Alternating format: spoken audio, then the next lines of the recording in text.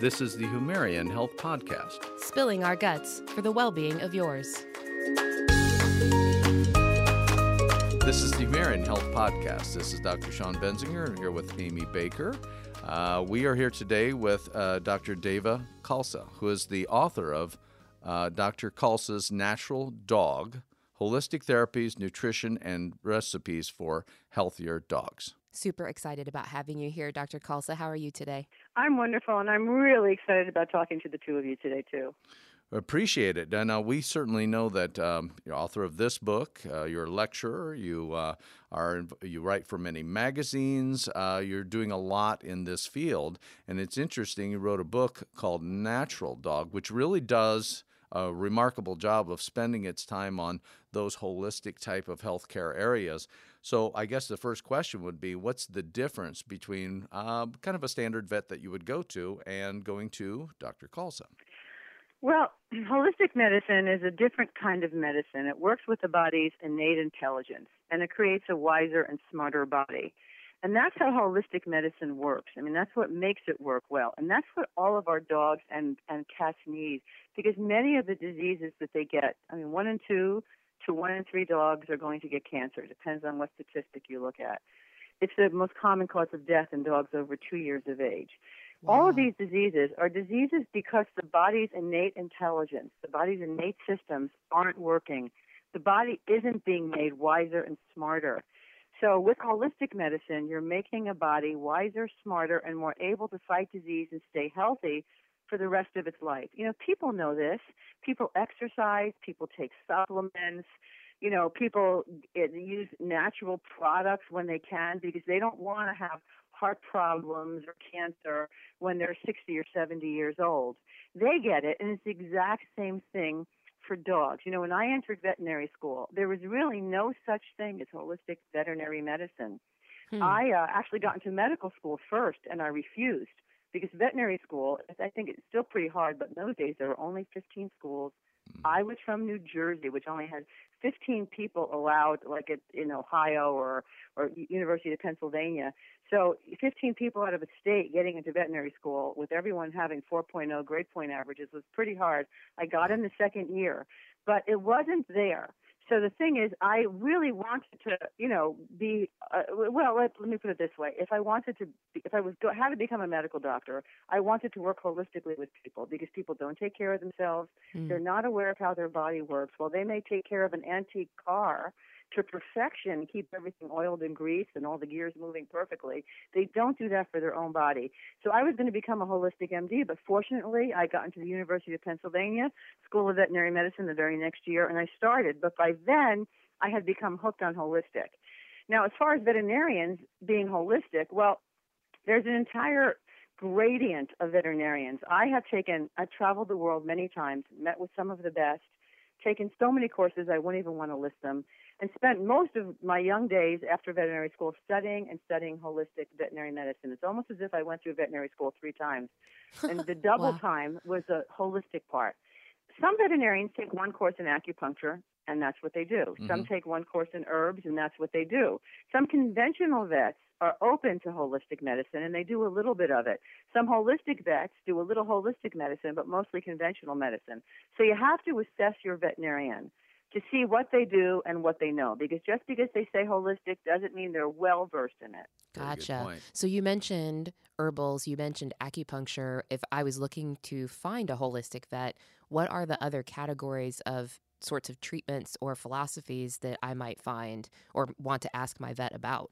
Well, the American Holistic Veterinary Medical Association has a list of veterinarians that practice holistic medicine, and after their names, what they have is the modalities they use. Okay. So, for instance, if an animal has terrible allergies, I do something called allergy elimination technique, and I do phone consults with that. And people call me, and it's all done over the phone, and I get what I need from them to check out the dog, and then I send them a treatment for the allergies.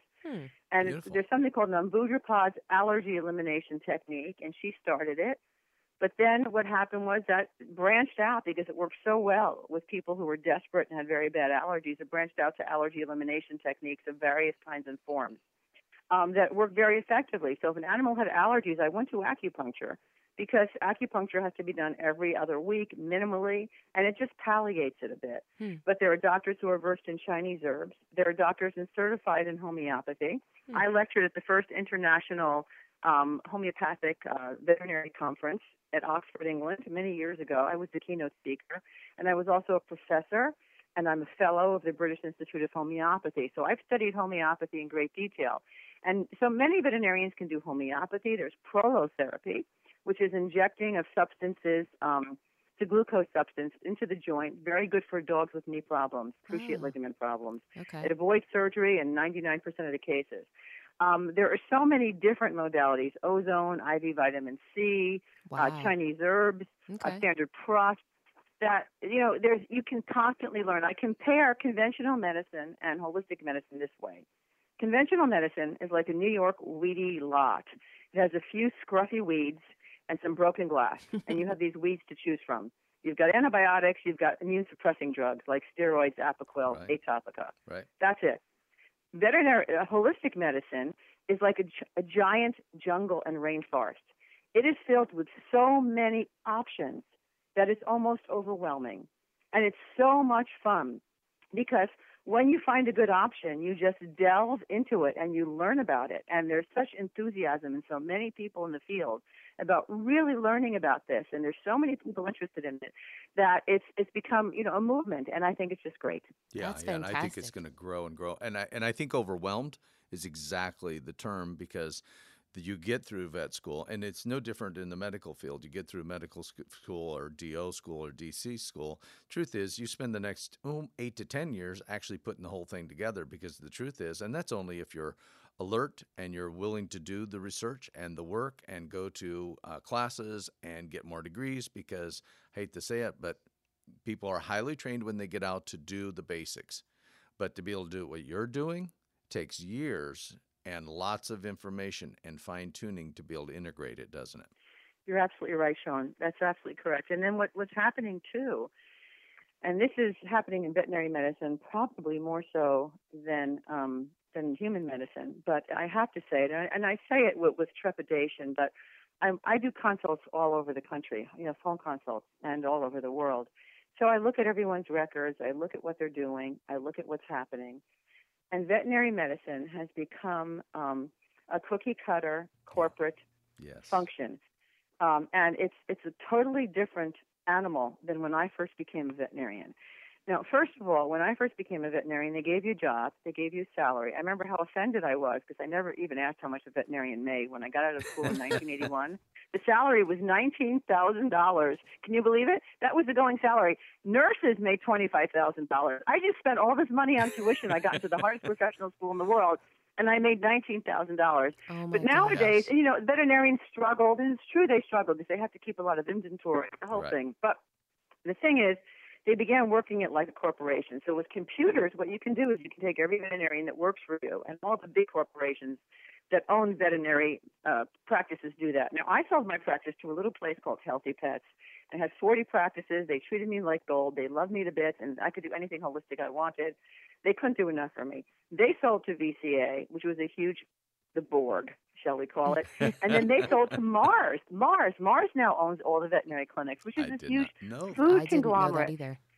So what they do is they sit you down, and the regular vets who have a decent-sized practice do the same thing. They sit down every veterinarian every 6 months, every 4 months, every 3 months, depending on the practice. And they tell you how much money you brought in and how much money you're making a year, and they tell you got to make more money. They tell you got to do more blood tests, more fecals, more X-rays, anything. Got to make more money to pay for your salary. Yep. And they want you to make 5 times your salary. Okay, and the veterinarians aren't making $19,000 anymore. So what happens is, it becomes this thing where they have to make money. So what they do is they hand out all this stuff all the time. They hand out, and we'll go into this, they hand out the spot-on flea and tick products, which are absolutely poisonous. Now, imagine if you wanted to kill your cockroaches. You could take some old sponges that you threw in the laundry room and take them out. They're all dried up, and soak them with cockroach-killing juice. Some think you bought it, the hardware store. And then you put it around the house, and the cockroaches walk on them. And they do walk on them, but they don't die on the sponge. They die way over by the baseboard in another room, but they're dead. That's great. And some of them don't even die. Maybe they make it away. Well, now you take this stuff and you dab it on your dog, okay, to kill the fleas and ticks. And some of it works for 3 months. Some of it works for a month. And a lot of it starts to work in 20 minutes, they brag. It can be oral or it can be spot on. And what you're doing is you are making your dog into a poison soap sponge. Wow. But the minute a flea or tick bites your dog, it gets a little bit of that blood, which is circulating with that poison through all of his organs every second of every minute of every day. He drops dead before he can even complete his bite. That's how poisonous it is. And you say, well, that should be healthy for my dog, even though it does that to the fleas and ticks. And it's not. The Environmental Protection Agency, Dr. DeBose, they did all this research on this stuff. I'm not going to go into it in this call because we don't have enough time. But the thing is that the chance of your dog getting cancer is already 1 in 2 or 1 in 3. And it's 7 times it on top of that. Because it's just toxic, and there are natural things that work. But veterinarians hand that stuff out. They give vaccinations every single year. They ask you to come in with your little card. Correct. And by the way, 20, 40, 30 years ago, they were starting to say, please don't do this. We're giving our dogs autoimmune disease. We're giving our dogs allergies. That's why allergies are so prevalent. Vaccines, and I can go into that another time. We're giving them all these diseases, and one distemper and one parvo vaccine, which is all you have to worry about, and I can do vaccines in detail someday, lasts the dog's entire life. Cats, the same thing for the feline distemper. Wow. But you're called in every year to get it. Yep. So what they're doing is they're promoting business, but they're actually handing out poison all the time. That's the way I feel. Yep. Well, let me tell you, you're talking about medical practice for animals, because it's exactly the same thing. And that's the frightening part, is that we're taking beings that we care about and we're making a business out of them instead of caring for them. And I know that most of the vets that get out probably are discouraged with this, just like many of the docs that get out are discouraged because they now are finding out that they are not able to necessarily think for themselves because they got the system they're supposed to do and a certain amount of income and a certain amount of products that benefits the corporation. And that's probably the most discouraging thing in the world. Exactly. Doctors have become a pawn of the process. That's frightening. And the corporation. Yeah. And they don't know what to do about it. And veterinarians, if they say, well, they told me at school that dogs don't need all these vaccines, they'll be told, you want your paycheck? That's right. Every Absolutely. week. And those cards have to go out, and those people have to come in. It used to be medicine. It used to be, when I was a kid, the doctor came to your house. My mother made sure there were clean towels in the bathroom. And That's right. He was a nice guy, and it was very real. Yep. And if you had a baby, you stayed in the hospital for a couple of weeks so you could be taken care of. It's a very interesting thing because it's like a machine, and it shoots out this toxic medication for everybody. Nobody's thinking. I used to have clients that went to Switzerland for the yearly exam because the Swiss actually do everything right. And they really check things out, and they do preventive care, and they were totally willing to pay for this. Because here it's not. It's a money machine. Medicine has become a money machine. Yeah. Yep. Boy, do I get it. It makes all the sense in the world. But let me say this much.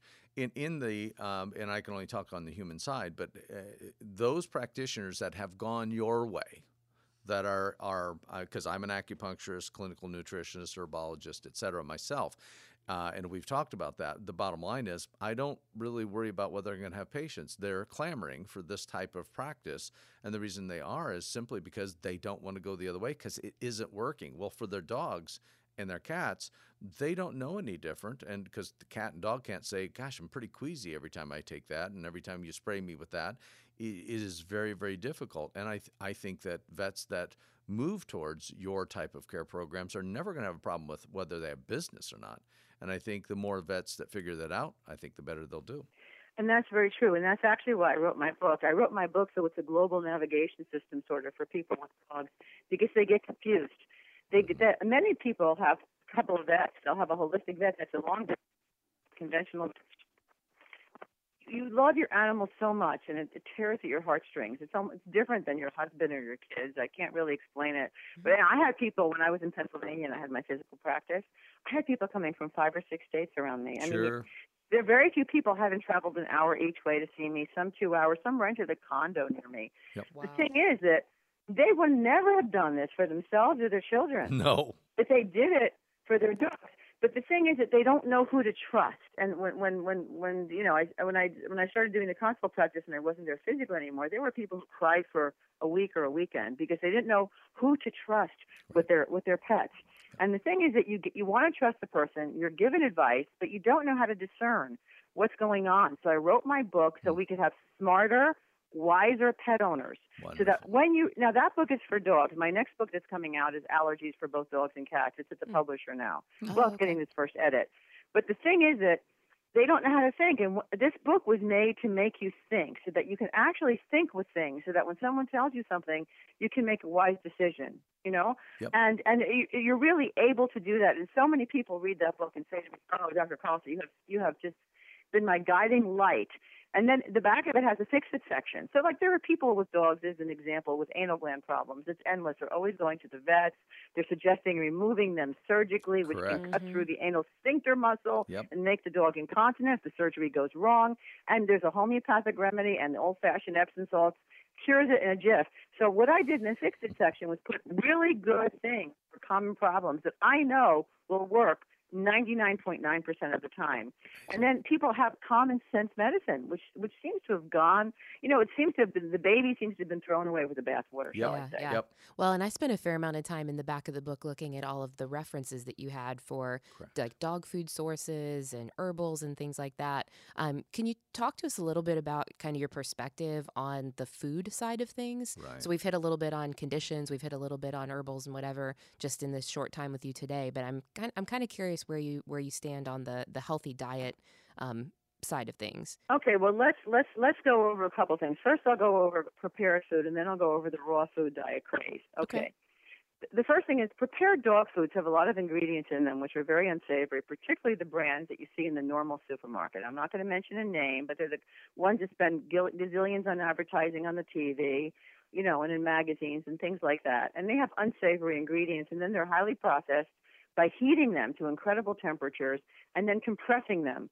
And this is very unhealthy for an animal. That's number one. Okay, it's not good. There are dog food companies that actually don't highly compress their food and they oven bake it.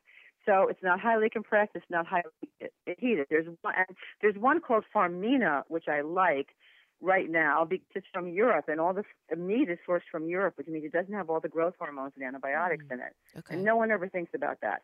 And then it also gets vegetables that are fresh, and the vitamins are from Belgium, and they're added afterwards, and it's not highly heated or highly compressed. So that's my favorite food at this point in time, mostly because the meat comes from Europe. Now, what we have is this fad on raw food diets, and a lot of holistic vets are totally into it. I am not. And there's a number of reasons for that. First of all, they say that dogs are just like wolves, and dogs are not just like wolves. You can't imagine how fast DNA changes with generations. And I'm not just talking about bacteria or viruses. I'm talking about animals, existing mammals. Mm-hmm. Dogs have been with us for 65 million years. Wolves have not. Their pack structure is different. Their behavior is different. And by the way, we could say our genes are 99% the same as a pig or a rat, and that's true. But the fact is that 1% makes the big difference. And dogs actually make salivary enzymes that digest carbohydrates, unlike wolves. One is much like a cow's, and one is much like people's. And a researcher in Norway, and I don't have the exact place he was or the name at this point in time, found this out, and that was followed up. So dogs can digest carbohydrates, and that makes sense because dogs ate what we ate for all these generations. That's right. Mm-hmm. Depending on who their owners were and how rich they were and how wealthy they could provide and how well they could provide a meal was the fare they ate. So that's number one. Number two, when you eat protein, you, me, or anybody, that meat or poultry or fish goes to the gut, and when it digests, it has side products, and the side products are ammonia and sulfur, and the ammonia has to be neutralized. And so what we do, all of us, is we take our body's bicarb stores and we dump it into the gut in order to neutralize that. And what happens is we make our bodies acidic because we've just lost what makes our bodies basic. We've dumped it into the gut to deal with the meat that we've eaten. Now, what does pH actually mean? Until I began lecturing, I had passed all my tests in medical school and didn't exactly know. pH is how oxygenated the tissue is. An alkaline pH is an oxygenated pH. An acidic pH is a non-oxygenated pH, and that's why acidic pHs are fermentative. That's why cancer, yeast, fungus, bacteria likes to grow in an acidic pH. So with feeding our dogs all raw meat or lots of raw meat and not much else, and not alkalinizing foods or alkalinizing fruits or vegetables, what happens is they have to dump their bicarb stores. Their bodies get very acidic. In addition, all this raw meat that they're eating is filled in the United States with growth hormone, which accelerates cancer growth like you can't believe, filled with antibiotics, which they give to the animals not to save them from disease, but to make them get fatter, faster, because antibiotics make you fat. And there's a whole story about how the gut works with that, with probiotics and everything. And so what happens is we're feeding them tons of this meat, and we're wondering why they're all still getting cancer and they're not doing as well. Plus, it's A, very expensive to do that. B, a lot of times the meat that's given for animals is the stuff that isn't fit for humans. C, yes, people can buy organic meat for their animals, but that gets really pricey if you have a big dog. And so it's a fad, just like the diet, the paleo diet is a fad. Right. People never ate that way. Any anthropologist will tell you that. People never ate in that manner. Man never ate that way, but everyone is buying it, that the paleo diet is the way to go. So diets tend to go faddishly. Remember, everyone used to be macrobiotic. I mean, if you're old enough to remember, right? Mm-hmm. It will change, but giving a raw and what happens is we're giving dogs vaccines that increase cancer rate. We're spraying our lawns with stuff that they run through, and there's studies on it. I'm not just saying it. There's all kinds of studies that increase like cancer rate, particularly bladder cancer, lawn sprays. Right. We're giving them the spot-on products that increase cancer, and then we're feeding them tons of meat that have growth hormone in it in the United States. You know, Europe won't buy our meat. Right. Canada won't buy our meat because of this. But growth hormone accelerates the growth of cancer. So I don't believe in a raw food diet. I believe, yes, raw meat is fine, although nowadays it's getting a lot of resistant bacteria in it because of all the antibiotics they feed. Right. But raw meat is fine, but you have to supplement it with vegetables that have phytochemicals, phytonutrients, and all kinds of things. I actually designed a vitamin called Canine Everyday Essentials, which is sold by my company, which is called Deserving Pets. And what I have on that site are really cool things that really work well. I don't have much, and it takes me 6 months to load something that I think is great oftentimes. In fact, I have your probonics on it, and because it's the one probiotic that I actually believe in. But the thing is that oh yeah, good, great. But the thing is that I forgot where I was. Oh, I developed this vitamin. I forgot where I was. Right. I developed this vitamin that is microencapsulated so it doesn't oxidize because, things oxidize all the time. Right. No one understands. You cut a banana, you cut an apple, give it an hour on your counter. It's the same thing with your vitamins. You have your B vitamins. After a week, they're a funny color and they smell sort of off. Yep. You've lost a lot of the power and punch of it because it's oxidized. So they're microencapsulated to save all the ingredients. And they have they have dandelion and they have broccoli and kale and all this stuff in it, so that the dogs and cats will eat it because it's microencapsulated and coated.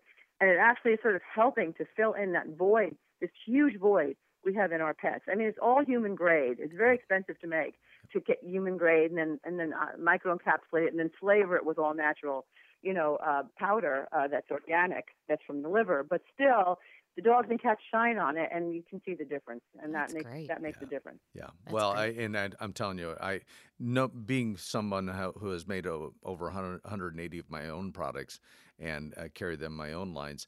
The truth is, I realize how difficult it was to find a manufacturer, find your raw materials, and be able to put that together in a way that you could conscientiously feel good about putting it out in the market. So I really get that, and I have a lot of respect for that effort because that is not easy. Not easy, yeah. Oh my gosh, it makes that it's such a tough thing, and you know that because you've probably been searching forever. It was a shock to me because as a doctor, everything has to be right.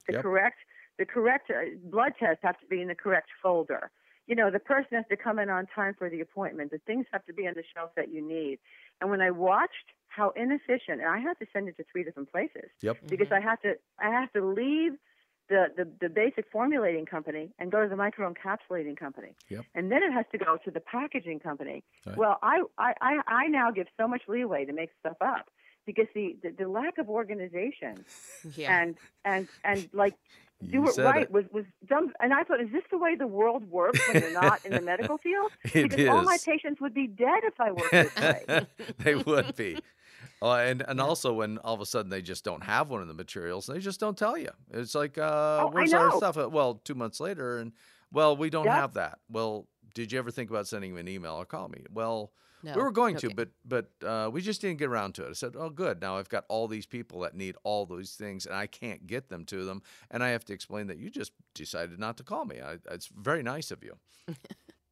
It is unbelievable, isn't it? It's amazing. It's like I guess they're getting paid a salary, and Yeah. the stuff gets fluffed through no matter what eventually. And if you lose a customer, you lose a customer, but then you have to go find someplace else, and they're going to be just as bad too. 100%. Anyway, we're fetching. Yeah. No, Yeah. no. But you're 100% right. But it's also it's an appropriate conversation, is because whether you're looking at your dog vitamins or cat vitamins or your human vitamins, the truth is. You have just cited one of the primary problems with the quality, or should I say the large lack of quality that's actually on the marketplace. So when you can find something, that actually someone's put the time, effort, and accountability into, that's a big deal. So I think it's a worthy topic matter, to be honest with you.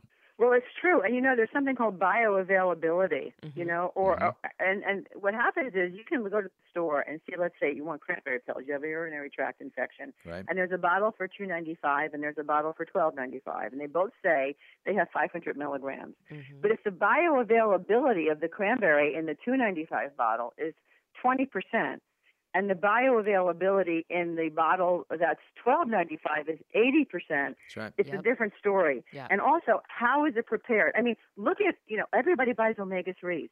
There's two things that everybody buys. If they're buying probiotics that are not your probiotics, they're flushing their money down the toilet. Thank If you. they're buying omega-3s, they're flushing omega-3s down the toilet. The reason that we have to buy them is because they're so fragile. So if you have omega-3s in food, all they have to do is look, get a gander of light, oxygen, or heat, and they're dead. Yep. So what happens is you get these omega-3s just in the processing of them. Yep. You actually lose 50. They give you a certificate of analysis. Yep. And then people say, why don't you have omega-3s in your vitamin? I said, I could say I would, but even with microencapsulation, I wouldn't. By the time they toss it around to microencapsulate it, or by the time they stuck it in a tablet, it's hit enough oxygen to destroy a significant portion of it. Correct. I know one guy that packages his Resvantage, it's called resveratrol, at Pfizer. I said, why are you packaging it at Pfizer? He said, because they have a room that they fill with nitrogen. Sure. And then all the stuff goes in there, and the machine just does it in this nitrogen-filled room. So the stuff never hits oxygen, because if resveratrol hits oxygen, then it just loses everything. Yep. And that was interesting, because I was looking at dogs being treated for lymphosarcoma with resveratrol, and they got a powder from China.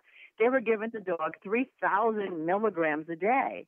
But in this one, they were giving a dog 30 or 300 would work, Yep. because the one from China lost everything. Correct. It was dysfunctional. Yeah. It was actually actually an active unit. So and that justifies the idea of eating quality foods that are from good sources, et cetera, et cetera. And as you know, fighting that in the United States is another war. Mhm. And I wish that there was enough momentum on that to actually make a change. And God willing, it will. And hopefully, I mean, your book allows then an average person to have an animal to review and look for ways to be able to help their pet, and honestly have a different pathway for their animal, and also choose that pathway based upon good content. So I'm telling you, the book is Yes. fabulous. We love it. And feel safe and comfortable with the choices they're making, Absolutely.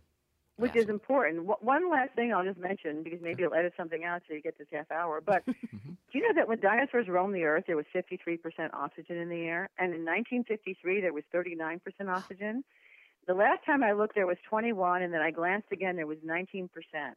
So what happens is we're not breathing in as much oxygen, but additionally, we sit all the time in front of computers and Correct. things. I mean, dinosaurs moved. So they moved in this high oxygen environment, and they oxygenated their bodies by movement, right? Yep. Mhm.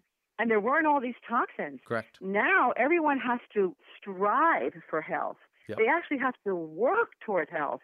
They have to make it a quest, because we're sitting in a less oxygenated environment. We're eating more poison substances. We're exposed to all kinds of things, including, pulses from all the cell phones and everything. And you actually have to work at staying healthy, or else you're going to be this happy, 55-year-old who lives at your doctor's office. It's basically the way it is. Yeah, no, I agree. It's on the human, the animal side. We're all fighting. But I will tell you that your book gives dog lovers a chance that I have not seen in any other book. So we want you to know that we think it's a fabulous book. We pray that we'll be able to have you back on the program. Just I have a we've whole got list of topics. Yeah, we're just making questions for the next time, and we just want you to know we appreciate your time. I loved being on the show, loved being with the two of you, and you guys have a great day. Okay, Thank you so much. Amy Baker, Dr. Sean Benzinger. Humarian Health Podcast. Spilling our guts. For the well-being of yours. That's right. Thanks for having the guts to listen to the Humarian Health Podcast. Make sure you follow us on social media. We're on Facebook, Instagram, and Twitter at Humarian Health. If you have things you'd like to gut check, send us an email at gutcheck@humarian.com.